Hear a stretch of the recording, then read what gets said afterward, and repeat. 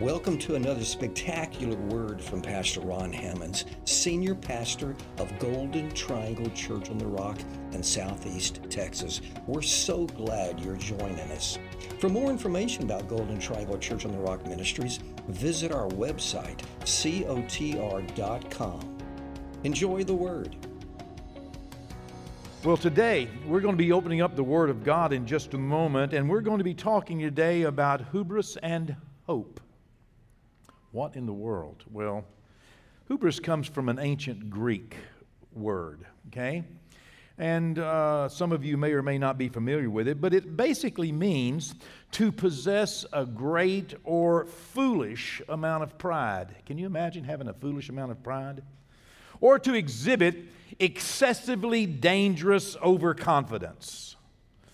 Have you ever known someone that possessed, a little dangerous overconfidence? Or perhaps, a great or a foolish amount of self-worth or self-pride? It's an overestimation, some would say, of one's own competence, one's own capabilities. And some even imagine that it causes people to lose contact with reality and to imagine, to have delusions, as it were, of grandeur, perhaps about their own lives and capabilities or their own competence or their own importance.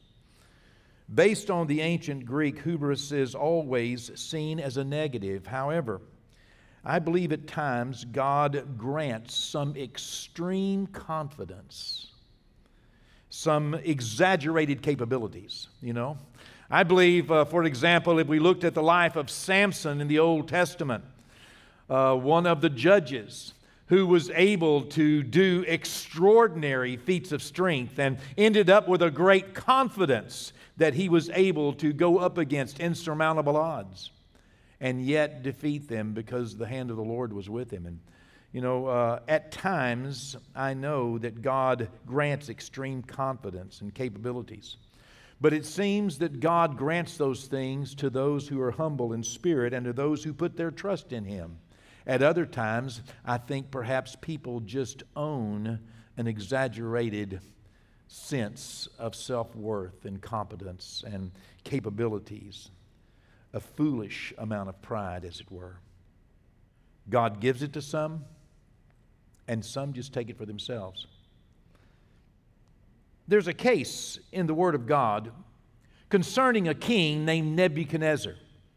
Nebuchadnezzar reigned in Babylon about 600 years before Christ. Babylon, now in Iraq, the modern country of Iraq, King Nebuchadnezzar ruled in his kingdom pretty much all of the known world at one time or another. And yet, he is rather a picture, as we look back in history, even in the Word of God, a picture of a godless conqueror. It appears as though that he did everything he did without any submission or recognition to Almighty God. Many others throughout history have been compared to King Nebuchadnezzar, men with such hubris as Alexander the Great, who even thought himself to be a god. Genghis Khan, King Herod, Napoleon Bonaparte, and even Adolf Hitler, men who believed or acted as though that they were greater than God or equal to God or smarter than God, but certainly not subject to Him and His dictates. Men who believed they ruled by their own might, by their own power, by their own wisdom. Men who falsely imagined themselves untouchable, foolishly overconfident. Now, I know that some of you are thinking, well, how does this apply to me? Well, today we're going to juxtapose, we're going to set on two different sides this confidence which comes from the Lord and the confidence which may be counted a little foolish. Today we're going to look at our lives in light of what God wants us to do. And using King Nebuchadnezzar as an example of what we do not want to do. And I know that perhaps sitting among us, there may not be, or watching, there may not be many world leaders, but perhaps you are the leader of your world. Perhaps in some way you are responsible for others who follow you, or responsible to provide, protect, defend, care for someone else. In fact, God has made us stewards of one another, even in our communities, especially in our families. And sometimes people live life as though they do not need God. Sometimes people make decisions that they have never checked with the Almighty Creator of the universe to see whether He would be pleased with that decision or not. Sometimes we say things, sometimes we think things, sometimes we feel things as though that by our own wisdom or by our own might we are able to make something happen. Let me tell you, we all in the end will realize just how much we need God. Such was the case with King Nebuchadnezzar. As I said, he is considered to be a godless conqueror. What does that mean? That means that he was successful in every attempt, and he was, he worked hard and he planned hard, and he, seemed to be very wise, and people revered him, and he was able to accomplish so much and rule the whole known world. Yet, the account of King Nebuchadnezzar is one of hubris and also one of hope. There was none to match his earthly reign in glory. However, the prophet Daniel records King Nebuchadnezzar and records a problem that the king had. And what the king did not realize is that God was watching. God is involved, and God governs in the affairs of men. God governs our lives, and God is watching us, has always been watching us. It's not God's desire to judge and condemn or to somehow hurt us or correct us. It's God's desire to bless us. But at times we all fall into a place where a little correction goes a long way. Such was the case with King Nebuchadnezzar. In Daniel, the 4th chapter, reading from the New Living Translation, Daniel records the words of King Nebuchadnezzar as King Nebuchadnezzar reveals his own heart.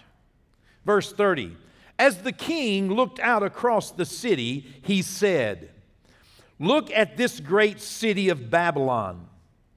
By my own mighty power I have built this beautiful city as my royal residence to display my majestic splendor." A little full of himself, wasn't he? Verse 31, while these words were still in his mouth, a voice called down from heaven, "O King Nebuchadnezzar, this message is for you. You are no longer ruler of this kingdom." Wow. Now, hubris can be both powerful and dangerous. Powerful in the lives of those who are humble. Confidence can be very powerful. Confidence and capability and certainty can be very powerful in the hands of someone who is humble before God, someone who lives their lives in God's hands. Like Moses, for example. The Bible says there was no meeker man on the face of the earth, no man that was more humble than Moses. And yet Moses led, a million people out of bondage. And they were in bondage to Pharaoh. And he, by his acts, made Pharaoh let the people go.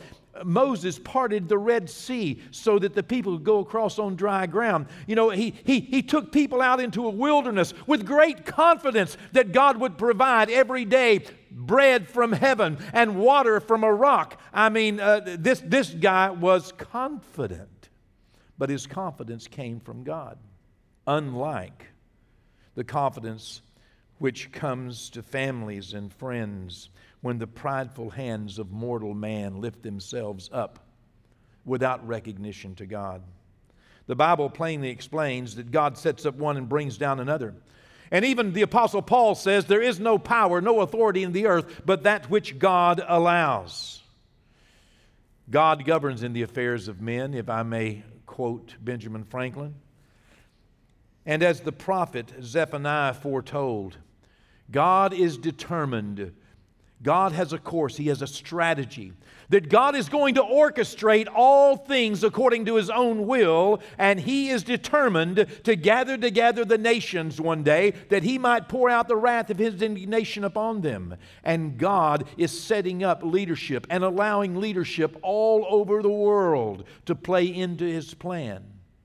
I would trust, however, that you and your family, your community, your friends, your nation, those whom you are responsible for, would not fall one day on the side of the enemies of God. King Nebuchadnezzar had a problem. He thought he had done everything. He thought he'd accomplished. He thought he had built his kingdom and built his palace all by himself. He thought through his own wisdom, through his own might. Sometimes perhaps we can look at what we have and look what my hands have gotten me. Look what I've done. Look what I've built. Look, I've succeeded. Look at me. Look how much money I made. Look at the car I have. Look at all the things my hands have gotten me. Well, when God finally heard that for the last time he wanted to hear it from heaven, without any recognition that God had a plan and that God was preserving men like Daniel and Shadrach and Meshach and Abednego, preserving a people under King Nebuchadnezzar. Without him giving God the credit, if we continue to read the full account, we would find that that day the kingdom was stripped from this king, and he went insane. He lost his mind. Wouldn't that be terrible, just to all of a sudden lose your sanity? You might not even, it might have already happened. How do you know if you have dementia? Don't you remember things like they used to be? This could be it. No. Wouldn't it be terrible just to go insane? Well, this king went insane. He lost his mind. He lost consciousness with reality, which I submit to you, he was already at a lack of consciousness about reality, about God's reality, and about all that God had done in his life for a reason that he was even unaware of.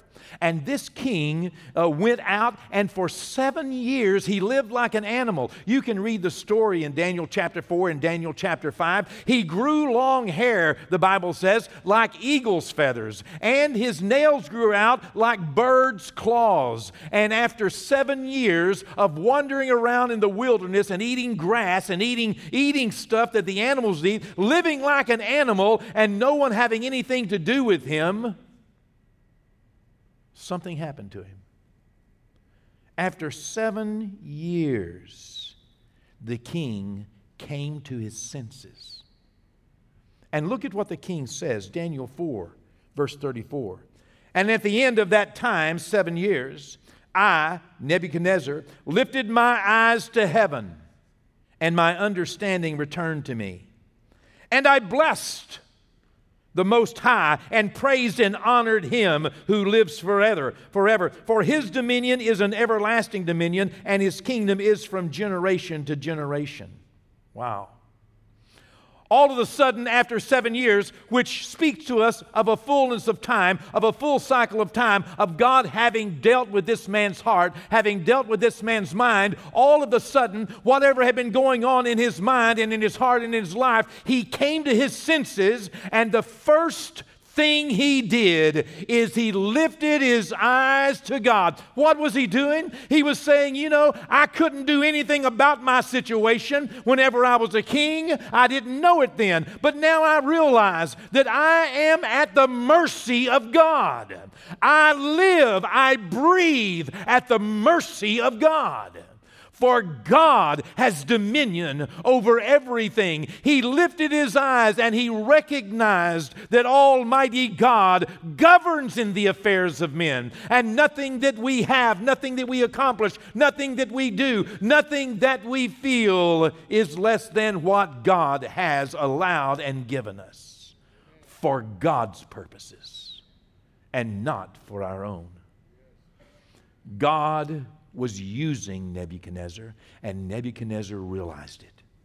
He lifted his eyes to heaven. Let me tell you, if you have been in a difficult place, if you've been in a dark place, perhaps you were somewhere at one point and now you feel like you're slipping back. Maybe you feel like you have been drawn back into a hole. The truth is you never could have gotten yourself what you had, and you can't get it back.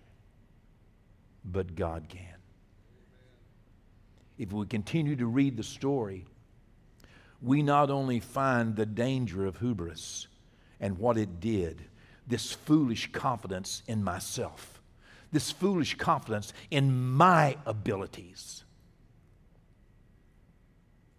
After having lost everything, this man lifted his eyes to God. This man recognized God, worshiped Him, honored Him, and gave God the respect that God deserved. And God restored him. That day, God had the leaders of the nation search him out and find him and put him back on the throne. And he handled the problems, and he became a greater king after his experience of finding out who God really is than he ever was in his own abilities. More honor and more power and more glory than he ever had before. Wow. And all he did, all it cost him, was simply recognizing what God wants from me. That I need to do it God's way. I need to let God be in charge. I don't need to believe that I'm so smart, I'm so powerful, I'm so capable that I can do it myself. I need to depend on Him. Well, the Bible doesn't give us the whole story. The Bible does not tell us about what happened to the citizens of that nation, to, the business people of that kingdom during those 7 years. I think they probably had a pretty tough time as well. It's not just the leader of a nation that we realize went through a tough time. It was also the people, because at the end of that 7 years, these people were looking for Nebuchadnezzar because they too realized that he has what we need. It's God that lifts up one and sets down another, the Bible says. It can take years to recover from the prideful power of a godless conqueror over a nation. Nations suffer at the hands of leaders who believe that they are the answer instead of God being the answer. We don't know what happened and how many years it took them to recover. However, we do know that God gave them hope. And He also gave them a leader who respected Him and had devotion to Him. You see, all it takes is just doing things like God wants them done. This story of King Nebuchadnezzar teaches us several truths about God and how He governs in the affairs of men. We learn, number one, that God is kind and just and patient. He's a kind and just and patient God.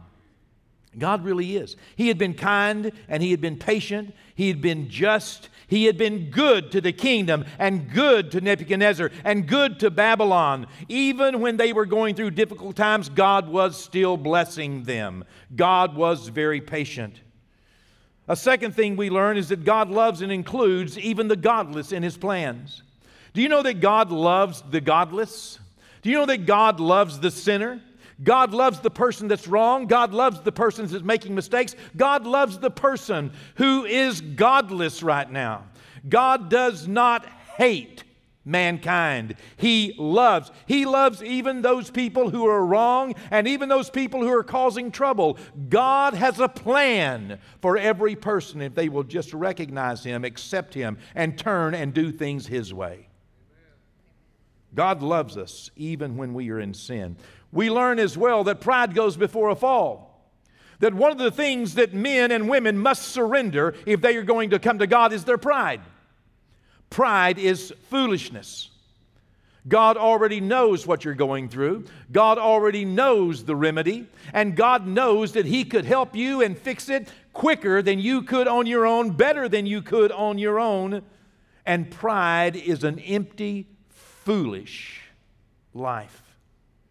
One of the first things that King Nebuchadnezzar did to break his pride was lift up his eyes to God and begin to worship God as God was the answer. That's not necessarily easy for men to do, especially men who hold a position of prominence in a community, especially men who think themselves strong and tough and capable and wise and competent, a protector, a defender, but yet we realize we are nothing without God. Pride goes before a fall, as it did with King Nebuchadnezzar. And a fourth thing we learn is that there is always something we can do to please God. Always something. No matter where we are in life, there's always something we can do to please God. God gives us a warning. God gives us instruction, just like He gave to King Nebuchadnezzar. He gave him a dream. He sent him a prophet. God gave him warning. God gave him instruction. God gave him warning and instruction way before he ended up losing his mind. God always, however, gives us a way back. Not only did God give him warning and instruction, God gave him and the nation hope. Because God is not over until it fits His will.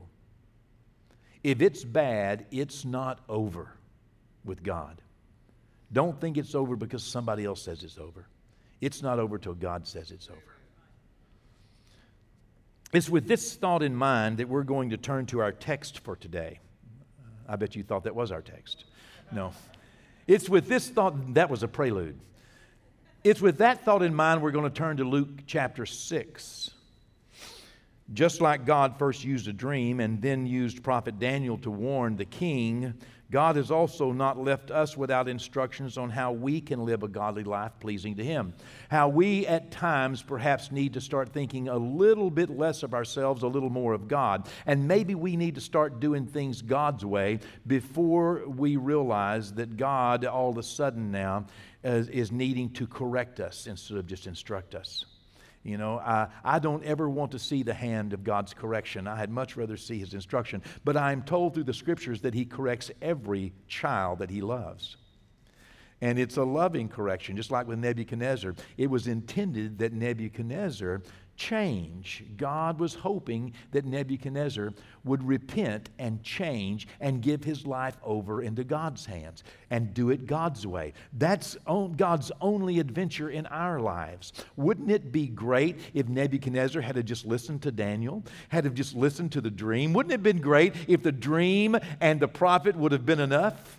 And he would not have had to have gone through that 7 years, and the nation wouldn't have had gone through 7 years. Wouldn't it be great if we could just let the Word of God, just let the words of Jesus Christ be enough, and maybe we wouldn't have to go through problems, or our families or communities wouldn't have to suffer through a moment of correction, because ultimately every knee is going to bow and every tongue is going to confess that Jesus Christ is Lord to the glory of God the Father. That is going to happen, okay? That is. It could happen today if you were wise and smart and sharp and willing. It could happen today. But just because it does not happen today, don't think for one moment that your knee is not going to bow to Jesus and agree with Him at some point. You will. Why not today? And you may have moved yourself into a place where what you thought you could do, you found out you couldn't. And you may be more in need of God's help today than you have ever been before. Good news. There's something we can do. There's a way that we can lift our eyes up to heaven, that we can acknowledge God, His Word, and His will in our lives. There's something we can do today. And in Luke chapter 6, we read the words of Jesus. I'm just going to give you just 4 very brief things. 2 things that are positive and 2 things that are negative. 2 the instructions of Jesus come both in what not to do and what to do. Both of these are important. There are some things, if we want to correct our lives or protect our lives, there are two things we need to do. There are two things important. We need to know the things not to do, and then we need to know the things we ought to do. We need to know from Him how to please Him. So let's begin. Verse 37, we'll just jump right into it. We're only going to read 2 verses for our text. Verse 37 says, "Judge not, and you shall not be judged. Condemn not, and you shall not be condemned. Forgive, and you will be forgiven. Give, and it will be given to you. Good measure, pressed down, shaken together, and running over, will be put into your lap. For with the same measure that you use, it will be measured back to you." Let's take a closer look here at the instructions that Jesus gave us. Okay? As I said, there are 2 negative reactions that we're told to avoid, and then Jesus shares 2 positive admonitions that we are instructed to actively pursue. Number 1, He said it this way, "Judge not, and you'll not be judged." Let me put it in real words for you, okay? Number 1, do not act like you are God. King Nebuchadnezzar had that. Do not act like you are God. Well, if we don't acknowledge God, if we don't call upon God, if we don't, acknowledge who He is, then we are capable of acting like Him and imagining we can do it ourselves. And one of the things that is relegated to God is judgment. Judgment belongs to God. I'm talking about judgment of other people. Okay? Only God can judge another person. The Bible says in Romans, the 2nd chapter, that you are without excuse, whoever you are that judges another person, because it is before God that a person is judged. Jesus said, "I don't even judge anyone." Judgment. Only God knows if and when it is time to judge someone. And God can take care of that, I promise you. I promise you, when it comes time for somebody to be judged, God can take care of it, okay? And all of your judgment on others will mean nothing. Judging someone by how they look or by how they talk or by what age or stage or station of life that you assume them to be in. Judging someone else because of their actions or because of their attitudes. Judgment.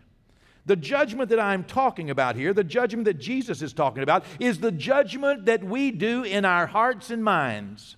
It's the thoughts that we cultivate about other people. It's the thoughts that we manufacture or that we buy into or that we hold, embrace, or that we pick up from others. It's how we think and how we feel in our own lives about others. Judgment, judging others. You walk into the mall and you look around and you think, well, this one is and this one isn't. And of course, I am. The judgment is always measured up against ourselves, isn't it? We always judge people against ourselves. Of course, we judge ourselves by our intent. We judge other people by what they do. But we know we didn't mean anything bad or evil, so we don't judge. We're a little bit easy on ourselves. Okay? But it's important that we don't decide that we know what other people deserve. Have you ever said to yourself, well, those people deserve to go to hell? Or those people deserve to go to jail, or those people don't deserve this, or those people, Okay, listen, you're getting into a little dangerous territory there, because this is what Jesus said. Watch out, because, you're going to reap what you sow. But if you won't, judge not, that you be not judged. I love that there's a little hedge of protection around me whenever I'm not so judgmental. That's a pretty good deal, huh? I kind of like that. And these are the words of Jesus. Now, I can just do whatever I want, whatever I think is best, because after all, I am wiser than God. After all, I do know more than He does. And after all, I would do it different if I was God. And therefore, I'm capable. And, who says I can't think what I want to think about you? Well, God does. I should leave judgment to Him. I should not foster those things. And when the temptation comes across my mind, and when those thoughts come across, I'm supposed to be casting those things down. I'm not supposed to be fertilizing them. I'm not supposed to be, running to my friend and making this, water this thought, would you? Oh, this is good stuff. Where else can you go and get stuff like this? Okay? He simply says, judge not and you'll not be judged. Number 2, do not condemn others. Now, listen to me. The difference between judgment and condemnation, okay? Judgment is what we think and we feel about others because we've made some decision about them. Condemnation is our attempt to get other people to feel the way we feel about them. It's our attempt to get them to feel the way we feel about them. I'll condemn you. I'm going to condemn you. I just want you to know. I'm going to shame you and I'm going to condemn you. Okay? And I want everybody else to know that you should be condemned. I want you condemned. I want you publicly judged. Not just judged in my head. I want to now bring it into condemnation. I want you publicly judged. I want to tell my friends about you so that you are condemned by them. Not only have I judged you, I'm going to sentence you to public condemnation. Oh, wow. Who would ever be like that? Nobody would ever be that way. I know. No one on Church Online. No, never. Jesus, you've already read this and you're doing it, right? While judging others is something we may do in our own heart and mind, condemning others is an act that we perpetrate against others because we have judged them worthy of public condemnation. God is never pleased with our efforts to hurt other people. God is never pleased with the evil things we say, the judgmental and critical things we say about others. God is never pleased with us tearing others down. God's not happy with that. Jesus said so here. Don't condemn people. Well, those were the 2 things not to do. Let's don't judge. Let's cast down those imaginations. And my goodness, let's not, try to get other people on board with our judgment so that we end up, just condemning people that God, may feel different about. A third thing, Jesus said in the positive, forgive. Oh, my goodness. We know forgive is an active pursuit. Forgiveness says nothing, by the way, about the person who is being forgiven. It says everything about the person who is forgiving. When we forgive someone, it is the measure of God in us, not the measure of God in the other person. Your forgiveness of a person who has hurt you, listen, if somebody hurts you, your forgiveness of that person does not let them off the hook with God. I've heard people say, I don't want to forgive them. They need to change. Well, changing is God's business, okay? You forgive, because if you don't forgive, you won't be forgiven. That's a pretty good deal. If you do forgive, it's in the positive. Forgive, and you will be forgiven. Listen, forgiveness is a pretty good insurance policy. I want to be forgiven one day. Forgive, and you will be forgiven. Oh, my goodness. Yeah, buddy. You know what I'm going to do? I'm going to forgive everybody in town. Why? Because I need a lot. I need a lot of forgiveness. And so I'm going to forgive everybody in my world. I'm going to give them over to God. It doesn't mean I'm letting them off the hook with God. It just means I'm turning them over to God. I'm letting myself off the hook so that I'm not going to continue to be judgmental and condemning. I don't want to judge and I don't want to condemn. I want to forgive so that God will treat me the same way. And if you expect to ever need God's forgiveness, you need to forgive other people now. Forgive people who have hurt you and persecuted you, people who are doing you wrong, people who don't like you. Forgive them. Like I say, it lets you off the hook with God. It doesn't let them off the hook. And the fourth thing is also something that we're supposed to actively pursue. He said, give, and it will be given unto you. There is a giving that God wants us to actively pursue. Forgiveness sets us free. Giving sets others free. Forgiveness sets us free. It takes the weight and the burden off of my shoulders when I forgive. It cleans my heart when I forgive. It helps me. It encourages me. It puts a light back in my life when I forgive. But when I give, it helps put a light in someone else's life. It helps take the burden off their shoulders. Giving is God working through you for others. Forgiving is God working through you for you. Giving is how God works through you to set other people free. It's always been the way of God. Jesus encourages us to participate with Him in His kingdom efforts that are aimed at others. It's always about others. More is said in the Bible, by the way, about giving. More is said in the Bible about giving than about heaven and hell combined. Isn't that amazing? Why? Because God is doing His best to get His children to lift their eyes to Him and realize that God governs in the affairs of men. And we need not be judgmental. We need not to try to get other people to publicly condemn the people that we have judged unworthy of God's blessing. We need to forgive because it sets us free, and we need to give because it helps God set others free.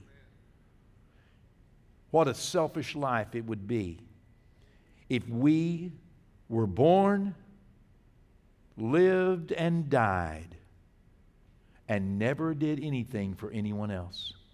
That life was only about us and ours, only about what we could get.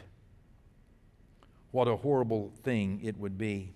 You see, God has chosen to advance His kingdom through His plans. And His plan has included tithes and offerings. That's the way God reaches the world and takes the burden off of their shoulders. You can be a Christian and not go to church. But it is the church that ensures that the next generation will experience Christianity. It's the church that God has chosen as His vehicle to take the gospel of Jesus Christ to a hurting and a lost world, to feed the multitudes, to reach others with the gospel and the goodness of Christ, to set others free. It's the light shining in a dark world. It has been since day one in Jerusalem, when God gave the Holy Spirit to those gathered in the upper room. It has been His goal to go into all the world and make disciples of all nations. And that is done through the participation. You can read it, from Matthew, Mark, Luke, and John, Acts, and the Corinthians and the epistles. It's the way God finances His kingdom. It's important.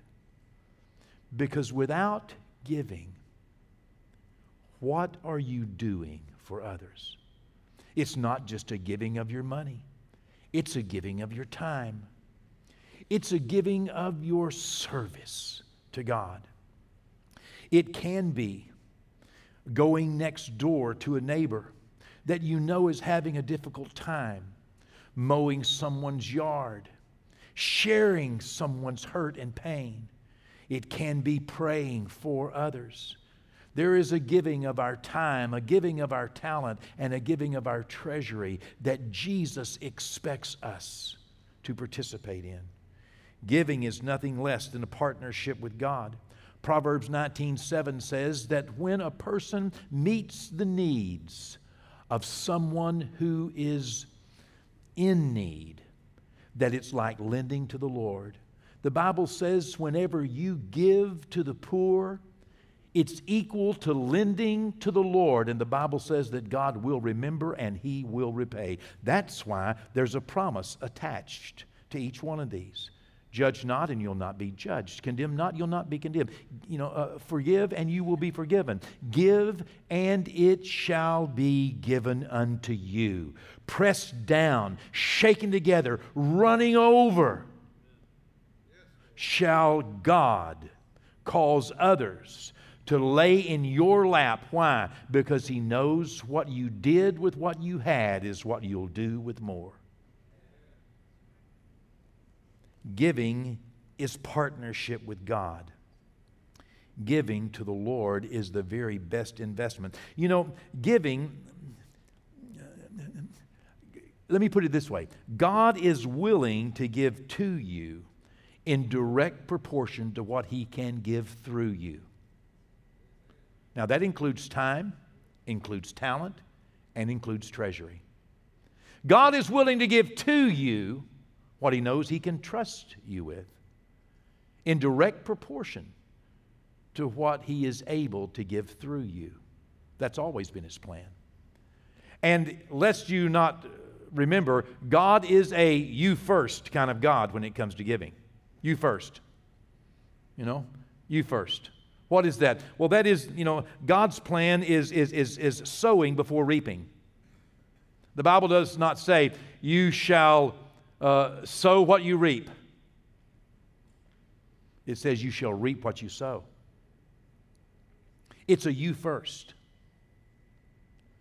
If you are in need of more patience, if you are in need of more kindness, if you're in need of more mercy, if you're in need of more of the fruits of the Spirit, why not sow some in someone else's life? If you're in need of someone listening to you and praying for you, sow a little patient prayer first.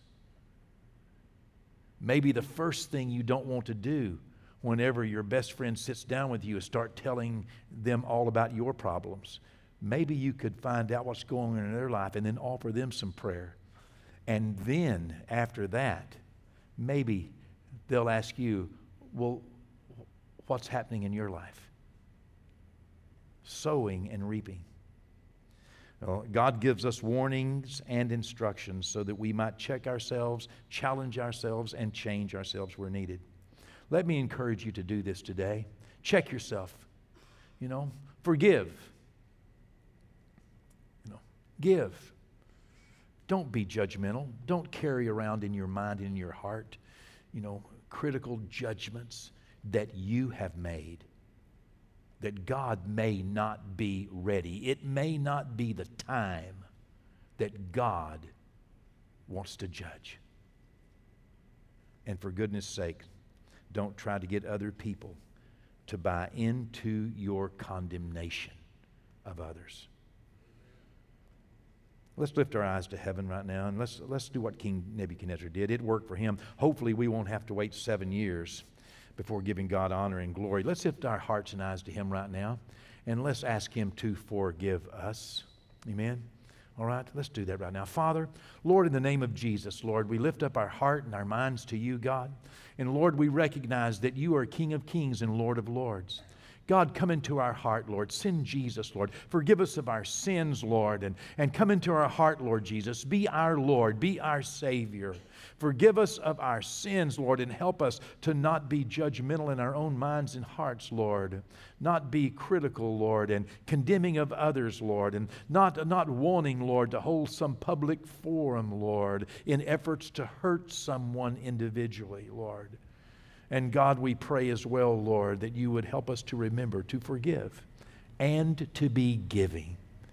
We ask this in the name of Jesus. And thank You for it, Father. Amen. Amen. Hey, thanks again for joining us for another powerful message from Pastor Ron Hemmons. Visit cotr.com and subscribe to our social media platforms to stay up to date. As well, receive more encouraging messages from our pastor and details of the work we're doing both in our community and communities like ours around the world. Today and every day, God bless.